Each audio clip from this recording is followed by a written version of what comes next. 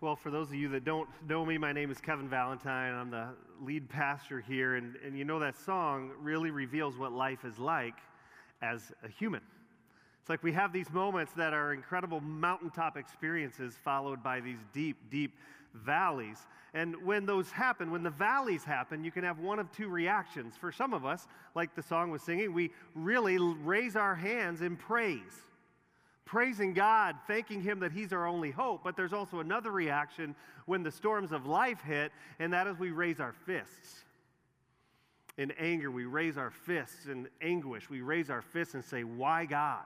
Why are you doing this to me? Why is this happening to me?" We're mad at Him for not stopping the loss, the anguish, the pain. And so the questions that we want to get into throughout this series is this: where is God when the bottom of life falls out? Where is He when tragedy strikes? Why does a good God let bad things happen, especially to good people, which we're all good people in here, right? We're all the good people. Why does bad happen to us? And then we want to go from that question to this other question of then how do you and I go from responding like this to God to this? How do we go from anger and hurt at the loss to praise and worship and finding Him as our only hope? And so let me pray for us before we jump in. Lord, you have something really special for each one of us today. A specific word, a specific sentence that you have for us, Lord. You've got something beautiful in store. And so, God, I just pray right now that you would just speak, that you would speak through me to us, speak to me as well. Lord, I pray that whatever baggage we might have walked in here with that might keep us from hearing your heart, I pray that you would just allow us to set it aside, that we might just hear you loud and clear, maybe for the first time in our life. Open our hearts and our minds to your voice and speak. In your holy name, amen. So if God is a good God, why is there pain and suffering? One of the quintessential questions when it comes to God. In fact, many atheists actually use that as a reason for why they believe what they believe. Because if God's good, why is there evil? There's a lot of evil, therefore God cannot be good. Therefore, I question if God even exists. There's a lot of atheists that kind of come from that vein of thinking. And let me just tell you, where you're at in life, where we're at in life. There are three people in the room. When it comes to tragedy and storms in life, you're either heading into a storm, and you may or may not know that. You're actually in the middle of a storm right now, or you're coming out of a storm, and you're just hoping that this is really the last time that you're coming out of it, and there's not gray clouds ahead. And I'm talking a whole range of things, from stubbing your toe to getting grounded from your phone because your grades aren't good enough to keep it. I don't know anybody that's happening to in my house at all. To losing a prized possession because someone stole it from you, to the loss of a relationship, to the dissolving of a marriage, to financial catastrophe, to getting fired out of the blue, to having psoriasis all over your body, to being cheated on by a significant other, by a spouse, to having a loved one die from disease or tragedy. It's like we've all been there, we all are there, or we're all heading there. So the question is, well, why do we experience suffering at all? Why do we experience pain? Where is God in the midst of our pain? Because sometimes when we begin to experience pain, it seems like God just kind of like the phone battery dies, right? Like we can't connect with Him, or He goes deaf, or He stepped out for Twisty Treat for like a peanut butter malt, because that sounds really good right now. Like maybe that's where God is, but for whatever reason in my life right now, because things are falling apart, God seems to be so distant. Why is that? Where is He when this is happening? And there's a logical explanation that I'm going to give you. And with that logical explanation, you know what it helps? It helps our head. But it doesn't really help our heart very much. And so while I want to give you the logical explanation, believe it or not, the logical question, why is there suffering, is not the foundation of where the question comes from. See, the question where that comes from is really much more personal. Because the question you and I normally ask and are asking, really, when we ask the big question, is our question is personal in that, why am I suffering? Why am I hurting? Why my family? Why can't anything go right for me? And there's nothing more human than the response in those moments to ask why. That's just what comes out of us. Tim Keller, he's a pastor in New York. He's a best-selling author. He wrote a book called Suffering, and I'm just kind of sitting there going, who is looking at a row full of books and chooses a book called Suffering? But some people must. So, hey, Suffering, let's grab that one. But he writes in his book, Suffering, I'm going to quote him a number of times today, but you've got to hear what he has to say.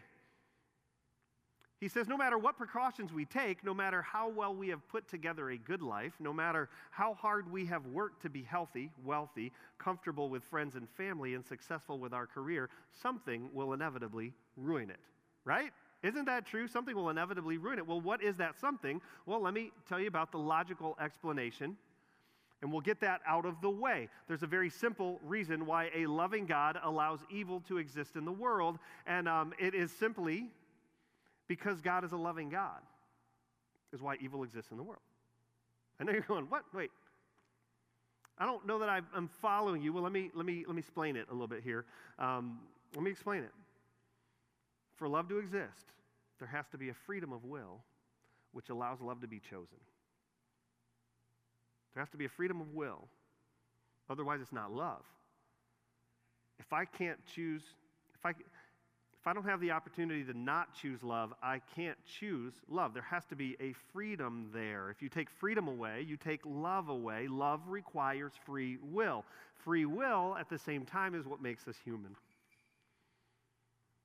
Deep within the fabric of our being and our genetic code, that free will is to be human. Freedom to choose right and wrong, freedom to choose good or evil, freedom to choose love or not love. And if we go all the way back to the origin story of mankind in the Garden of Eden with Adam and Eve, in their freedom, what did they choose? They chose evil. They chose against God, which ushered death into the world. God didn't make a world with suffering and death and natural disasters and disease. We actually unleashed those forces ourselves by the decision we made to go against God, which puts us in a world where evil exists and God is a good God. Okay, got it. You guys good? All right, let's move on. I'm just kidding. Here's what I want to tell you. I'm opening up a can of worms, right? And I'm hoping you followed me with that. We're not going to dig down into that today and get it all wrapped up with a nice little bow, because this question it's not capable of wrapping up this question with a little bow. So you're going to have to make sure you come back the next 3 weeks, because we're going to dig into that a little bit each week. But I will just tell you, I'm not going to spend much time on the logical explanation today. You just heard everything I'm going to say about the logical explanation for pain and suffering, because I want to get to the personal experience. I want to get to the personal questions, the why am I suffering? Because that's the one we want to know. Why are things not going well with my life? Why are my kids having a hard time? Why are my plans not working out? Why do bad things keep happening in my life, but I'm not a bad person? I know bad people, and bad people is not me. That's really where we find ourselves if you've had any amount of time living. And let me just tell you, this is a very personal question to me. Like many of you know, I am a part of a very exclusive club. I am an amputee. I am missing my left leg below the knee. That's why I'm, terribly good looking and muscular, but I limp a little, right? You might be wondering that, why I limp. But you're so good looking, right? So anyways, that's why I'm missing a leg. But I lost my leg in an accident that happened while I was following God. I was doing exactly what He wanted me to do. I had His will for my life and my own, what I wanted to do and what He wanted to do. I chose His will, helping people, being a pastor, doing what I do, helping a lady change a tire, and got hit by a car going 50 miles an hour, never hit its brakes, crushed me in between the two vehicles. Coma for 10 days, wake up Christmas Day 1997, leg's gone. Now, come back week 4, I think we're going to get into the full story of that one. But it's been over 20 years. And I wrestled for years early on because of the intense, excruciating pain and just the loss of my life being taken away. And really, when I look at it, part of the struggle is I feel like part of my life was taken from me. I just do. There's parts of my life, like my boys. I got two very athletic boys and two wonderful little girls, and they don't know me as an athlete. They've never seen me run in my life. Like, I've never gotten on the floor and wrestled with them because I can't. I feel like there's been pieces of my life just taken away. And so I want you to know that. I'm not going to get into detail on that, but I want you to know that because I'm in the club. I've had loss and tragedy and horrible circumstances happen to me. And so where do we go to find answers? Well, one of the places we go is we go to God's Word, and it's interesting what you find. You find that it's full of stories of God's people, of good people, of God's most impacting world followers ever experiencing suffering and horrible circumstances, pain, loss, and tragedy. It's like if God wanted to tell us that if we followed him, everything would go great in our life, he did a horrible job explaining that in the Bible. Because when you go look at people that are following him, their life is not easy. They experience crap in their life like you and I do. But what the Bible does do is give us some answers that I think will help you and I. They'll help you and I. So we've chosen this series to look at the Apostle Paul and look at his life. Because he is someone who was on mission for God. He had a mission from God that he wouldn't stop following, like the Blues Brothers, right? Like you couldn't stop him. He's just on a mission. He's devoted himself to being good, to following Jesus, to being humble, to living a pure life, to starting churches all over the place. And yet he experienced incredible suffering. And so we're going to look at his life because the key is how he responded. It's not what happened to him, because you and I are going to relate in everything that happened to Paul. But it's how he responded that kind of makes you look at it and go, wow, what's going on there? And so let me give you a little bit of backstory on the Apostle Paul. When we find him in Scripture, his name is not Paul. It's actually Saul of Tarsus, and he is a Pharisee, and he is one of the group of men, part of the group that crucified Jesus. He literally has Jesus' blood on his hands. And so we meet Saul right after the original Easter Sunday. Christianity kind of comes onto the scene. People are starting to follow Jesus. Thousands are getting saved. And the church springs up and starts sprouting out everywhere. There's churches popping up all over the place. Well, we find Saul in chapter 8 of the book of Acts in the New Testament. And Saul is literally going from house to house, dragging people out of their homes and either killing them or putting them in jail for following Jesus. That is what he is doing. He actually goes to the chief priest and asks if he can have a license to kill in Damascus, because he wants to go there and drag people out of their homes and kill whichever ones he can and put them in jail, whoever he can. So he's on his way to Damascus, and you gotta know what happens to Paul, and this is going to be a little bit of homework for you. Paul actually meets Jesus, and Jesus talks to him, and they have a conversation in this bright light. And you got to read the story because it's fascinating. But what you find is that Paul has this interaction with Jesus after he was crucified, after he raises from the dead 3 days later, after he had been seen for 40 days by over 500 people recorded in Scripture, and he ascends to heaven. Paul meets Jesus. Well, he's Saul at the time. My bad. What you find is that his life radically changes. In Acts 13, his name is changed to the Apostle Paul. Why the name changed? Because oftentimes in Scripture, when people had radical transformations of who they were, they would change their name to symbolize the change. So Saul is renamed Paul, the Apostle Paul. And he literally goes from killing Christians and murdering Christians to leading them. Like, he was the leader of the resistance to Christianity. Now he's the leader of Christianity. He becomes one of the most prolific church planners in history. His letters to those churches actually make up a majority of the New Testament. And Paul's one of the main reasons you and I are sitting in this gym today. And I'll get to that in a little bit. But we're going to jump into this story where Paul and Silas is Silas' traveling companion, fellow disciple. They're on Paul's second missionary journey, and they travel to Philippi, which is a Roman colony in Macedonia, which is modern-day Europe. Well, they begin to preach about Jesus in Philippi, and people start to believe in Jesus. Well, one day as they are headed down to pray, they encounter this girl with a demonic spirit in her that allows her to tell people's fortunes. Now, you might be looking at me going, you really believe that there's demons and angels and that whole thing? And I'll just tell you, yes, I do. Why do I believe that? Because Jesus did. In fact, Jesus encountered demons. Jesus talked to demons. They knew who he was. And if Jesus believes in them, I believe in them. Why? Because I believe in Jesus. And if he says they're real, they're real. So this demon girl with a demon in her, she actually tells people's fortunes and makes her masters a lot of money because she's a slave. So she starts harassing Paul and Silas daily. They come into town, they're going down to pray. Demon girl starts harassing them and yelling at them. And what she's saying, she's like, these servants are men of the Most High God. They are coming to tell you how to be saved. And she's kind of outing them in front of all the people, telling them what they're up to because the demon inside of her knows what's going on. Well, this begins to get under Paul's skin, right? Wouldn't it get under your skin? So Paul, walking down one day, girl's harassing her, stops, and basically cast the demon out of this girl. Now, and I just look at that and I go like, wouldn't it be nice to do that to people that are harassing you?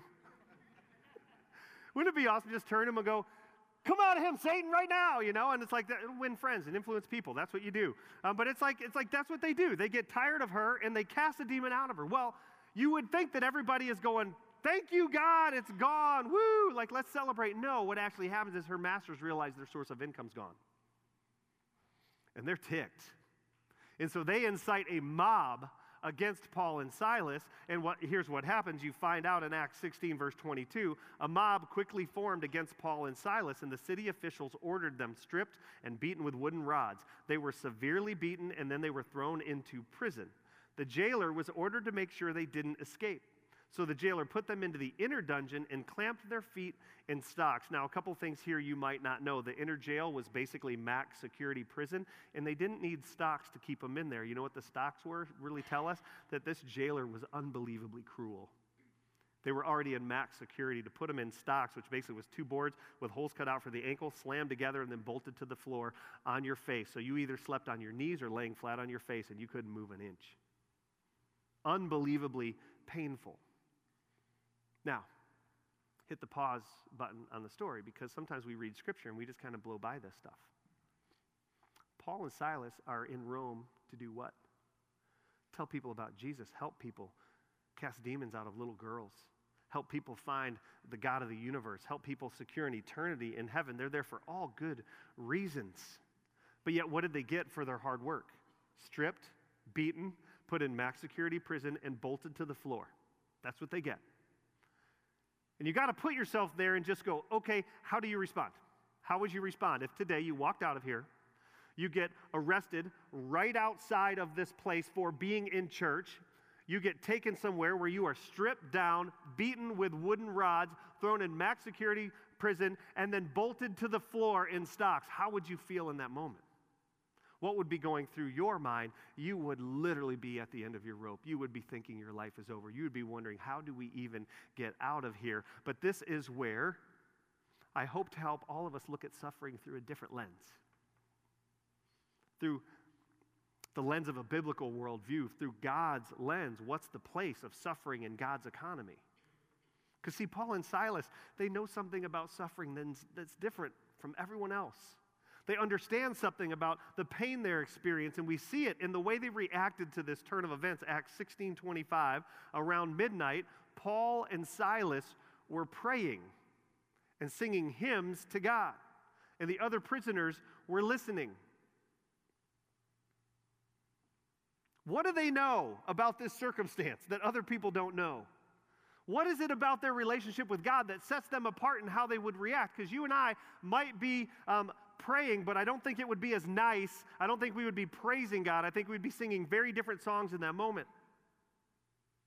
What truth is allowing them to sing and pray after being beaten and thrown in stocks? Well, they know and believe with every ounce of their being this truth. And it's this: there is a meaning and purpose to pain and suffering. There's a meaning and purpose to pain and suffering. Tim Keller, he writes this. He says, Christianity teaches that suffering is meaningful. In the secular view, apart from Christ, suffering is never seen as a meaningful part of life, but only as an interruption, something to be avoided. You read in scriptures, Peter, Jesus' lead disciple, the one who walked on water and denied him 3 times that Jesus met after he was resurrected. Peter writes in 1 Peter 5:10 of this same thing. There's a meaning and purpose to pain and suffering. In his kindness, God called you to share in his eternal glory by means of Christ Jesus. So, after you have suffered a little while, He will restore, support, and strengthen you, and he will place you on a firm foundation. So after you have, let's keep that verse up there. After you have what a little while? Just say that out loud. Okay, I didn't quite hear you. After you have what a little while? Suffered. A little while. And I don't know what a little while is for you. I know for me and my leg, it's the rest of my life. That doesn't seem like a little while to me. Maybe it does to God. But what's the bigger meaning here? There's a purpose. There's a purpose to our suffering. After you have suffered, because all of us will, if you turn to God, what will he do? He will restore you. He will support you. Who doesn't want to feel like God is supporting them? He will strengthen you, and then what will he do? He will build a firm foundation under your feet. There's a meaning and purpose to pain and suffering, and so over the next few minutes, I just want to give you 4. There's a ton, but I'm going to give you 4 meanings to suffering. And the first one is this: suffering drives us to God. Suffering drives us to God. Tim Keller, he says, suffering is meaningful. There's a purpose to it. And if faced rightly, I love how he says this, it can drive us like a nail deep into the love of God and into more stability and spiritual power than you can imagine. What's the meaning of suffering? Part of it is it's the only thing that can drive you like a nail deep into the love of God. How many people do you know that in their greatest time of need, at the worst parts of their life, they cried out to God and they met him? He showed up. I've lost count of the amount of people that have told me their story, and their stories all start like this: after my divorce, then I turned towards God. After my mom or dad died, when I was going through that, I turned to God. The story I shared of Andy at Easter, what did he say? When I became homeless and lost everything after being incredibly successful, then I turned to God. When I made a series of stupid decisions and dug a hole so deep I couldn't get myself out of it, then I turned to God. There's something within us that just points us, when we get to the point where we realize we can do nothing else, that points us to God. It's a God reflex woven into our DNA. For some, why are you suffering? Because it's the only thing that will get you to turn towards God. Why? Because suffering ultimately reveals how little control you have, how little control I have. And when you realize you don't have any control, where do you turn? God. A second meaning behind suffering, and you know this doesn't answer all of our questions, but it's about our view of suffering. The second one is this: suffering moves us towards compassion.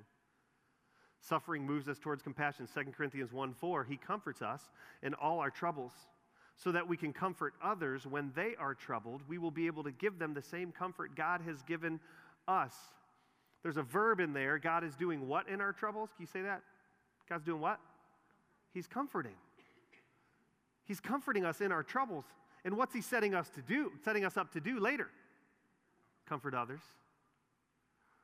I met with a woman recently. She wants to help start Celebrate Recovery here at Kensington in the fall. And Celebrate Recovery is a place where you go if you have any hurts, habits, or hang-ups that are just kind of stopping you in your life. And it's a place to find community and work through those issues in your life with a group of people that love God and are going to point you to him. And as we were talking, she just said it's like she'd just been through an incredibly horrific experience in her life. And God has shown up, and he's done everything he said he would do. It drew her closer to God. It drove her like a nail deep into the love of God. And now she's got a stability in her life that she's never had. And what did she say to me? She's like, why do you want to do this? I want to do this because I want to help people that are right where I was get to where I am now. I want to comfort them. I want to lead them. I want to guide them. I want to give them a place where they can find what I found. What is she revealing? What does suffering do? Suffering moves us toward compassion. A third meaning to suffering. Suffering causes us to consider eternity. Suffering causes us to consider eternity. Tim Keller writes, while other worldviews lead us to sit in the midst of life's joys, foreseeing the coming sorrows, Christianity empowers its people to sit in the midst of this world's sorrows, tasting the coming joy. I love what he says. I don't know if you caught that. He's basically saying, look, every other religion out there says, hey, live it up now, have your best life now, because we don't know what's happening after this. There's only a few people that get into where we think is going to be good, or you just keep doing this thing over and over and over. Every religion has this view, except for Christianity is the only one that empowers people to sit in the midst of this world's sorrows, where Christianity says, guess what? You're going to suffer. It's part of being human. It's part of life. But there's a day coming. There's a day coming where every wrong will be made right. There's a day coming that every tear will be dried up, and there will be no more crying and no more loss and no more pain. And I'll just speak from experience on this one. Until I lost my leg, I will tell you where heaven was in my life. Heaven was a place that I was looking forward to going to someday, but never thought about, because really, I just wanted to not go to hell. Right? What was heaven to me? It was where I go because I didn't want to go to hell, so I accepted Jesus at an early age, and that's not the only reason I did, but it sure was nice having that insurance card, right? So that's where heaven sat for me till I lost my leg and lived in pain every day, and suddenly heaven became a place that I can't wait to get to. Heaven became a place that I longed to go to, and was so grateful that I already knew how. And I'll just tell you, when I get to heaven, the first place I'm going is to the leg store. That's where you'll find me, okay? When we get there, I'm going to be there, and I think I'm going to be getting back what was taken from me like 20 years ago. I'm like, I want it back. It's been here for 20 years and running around, well, hopefully 70 years. It's been here for a long time. Run around heaven. It'll show me around, but just give it back, okay? You've had it on loan. I want it. Like, that's where I'm headed as soon as I get to heaven. But I'm just telling you, I can sit in today's sorrow every time my leg hurts, every time I can't wear it, every time at the end of the day, I can't take another step. Guess what I get to do? I get to think about what the day's going to be like when my body's whole again. And I don't have to live with this anymore. Suffering gave me that gift. Suffering gave me that gift. And it's a gift to be able to look with hope at the future. Suffering causes us to consider eternity. And if it points us to God, gives us a hope and a dream of someday being what I think in our hearts we know we can be, and that is children of God in heaven for eternity. I can't wait to be there. Before I give you the fourth one, we're going to receive our offering. And I'll just say this, ushers, you guys can go ahead and come on down. And some of you got an email from me this last week. We're changing over our giving platform. And for those of you that give online, thank you for that. If you would just get online, that email I sent, and transition over, it'd be super helpful to us. But I want to thank you for supporting the mission that we're on to tell people about Jesus. And for those of you that are here, you're new, maybe you came to Easter first time back. I want to encourage you, don't feel like you got to give anything. Let the basket go by. We're excited that you're here. This service is a gift to you, and I just want you to not feel awkward in this moment. So let me give you, let me do this. The first meaning of suffering is suffering drives us to God. Second one is suffering moves us towards compassion. The third is suffering causes us to consider eternity. And the fourth is this: suffering draws others to God. Draws others to God. Acts 16:25, around midnight, Paul and Silas are praying and singing hymns to God, and there's these 6 words, and the other prisoners were listening. Let me tell you something about Christian suffering. When Christians suffer, the world leans in to listen, because they want to know, are they still going to praise God in this moment? And that's how, if we turn to God when we suffer, it actually draws other people in. Here's the twist in this story, Acts 16:26.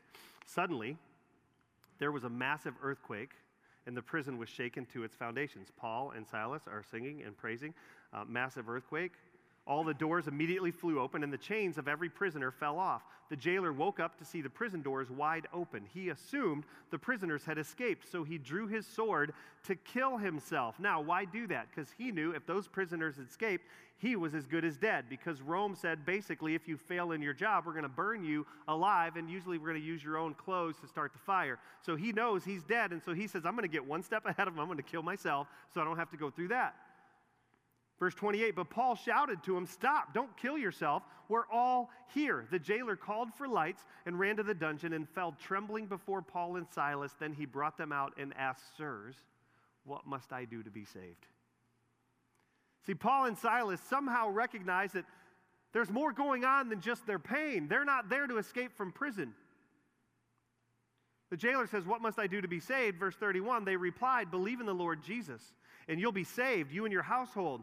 Then they spoke the word of the Lord to him and to all the others in his house. At that hour of the night, the jailer took them and washed their wounds that he gave them.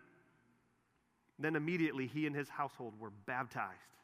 The jailer brought them into his house and set a meal before them. He was filled with joy because he had come to believe in God, he and his whole household.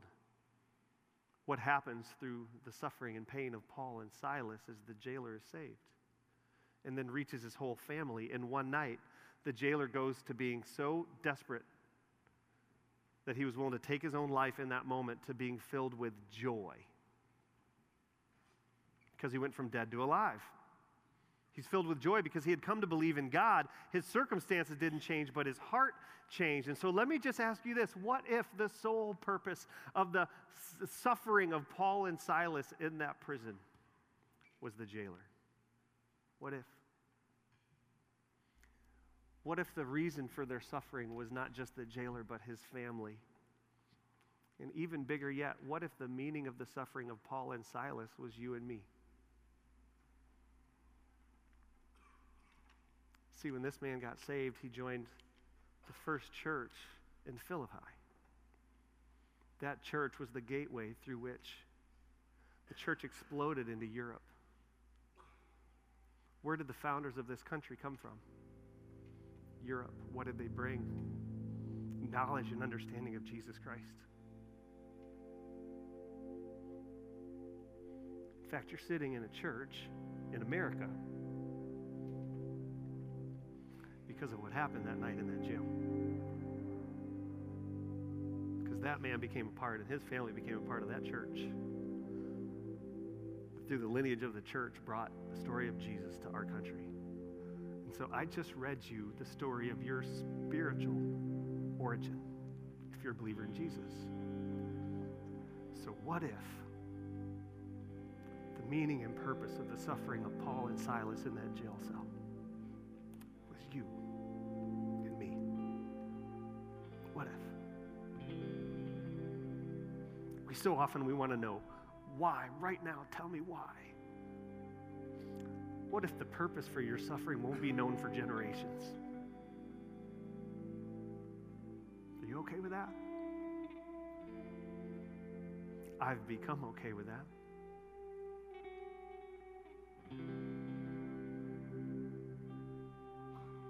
And I'll just tell you, that's what happens when someone accepts Jesus. See, Jesus never promises a perfect life where everything goes the way you want it to go. Just nowhere in Scripture is that promised. What is promised is that every time you hit the valley, every time you head into the storm, who's right beside you? Jesus. Guiding and leading and helping you through and navigating. Not stopping the suffering, but potentially using it. Why? Because there's meaning and purpose to it that you may never know your entire life. I guarantee you, Paul and Silas had no idea that 2,000 years later we would be in a gym in Florida talking about Jesus, and we could trace it back to those two guys and their suffering.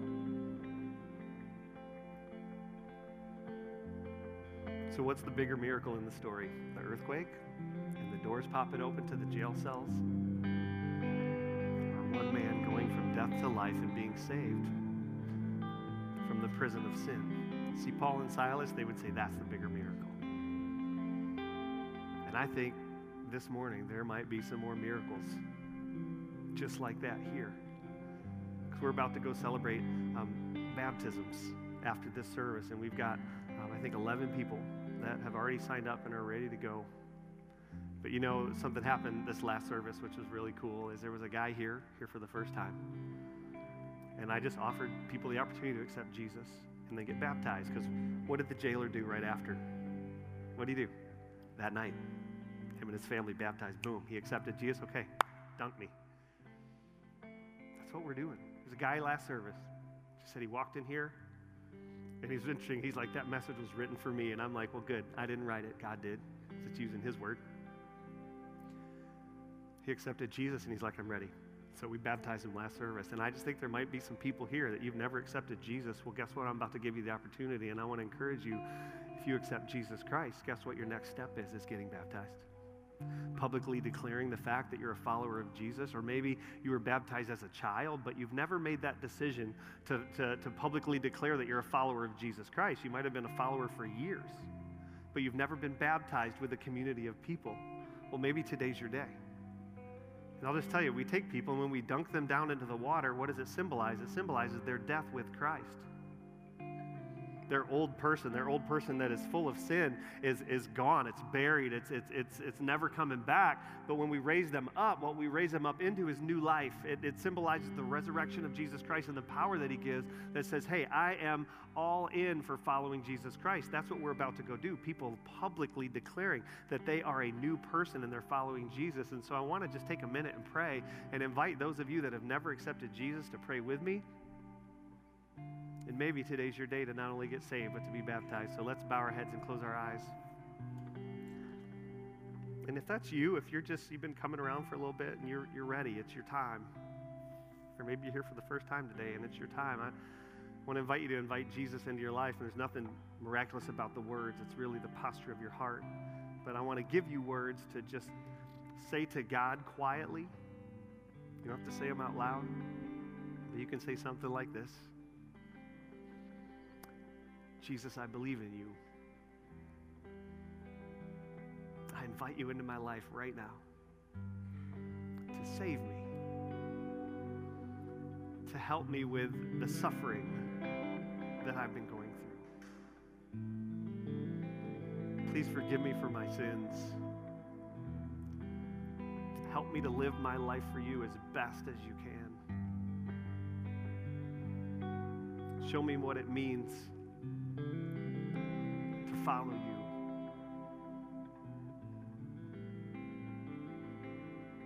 And thank you for giving your life up for me, that I might find life. And for those of you in the room that maybe today's your day to be baptized and you're just feeling that nudge by the Holy Spirit, I'm just telling you, we got towels and a shirt for you. You can go home wet. But I want to pray for you. God, if there's anyone in the room right now that today is their day to publicly declare that they're a follower of yours and they've never done that, I pray that you would just give them a nudge in their heart, that they might be a part of this special day along with the others that are already getting baptized in your holy name.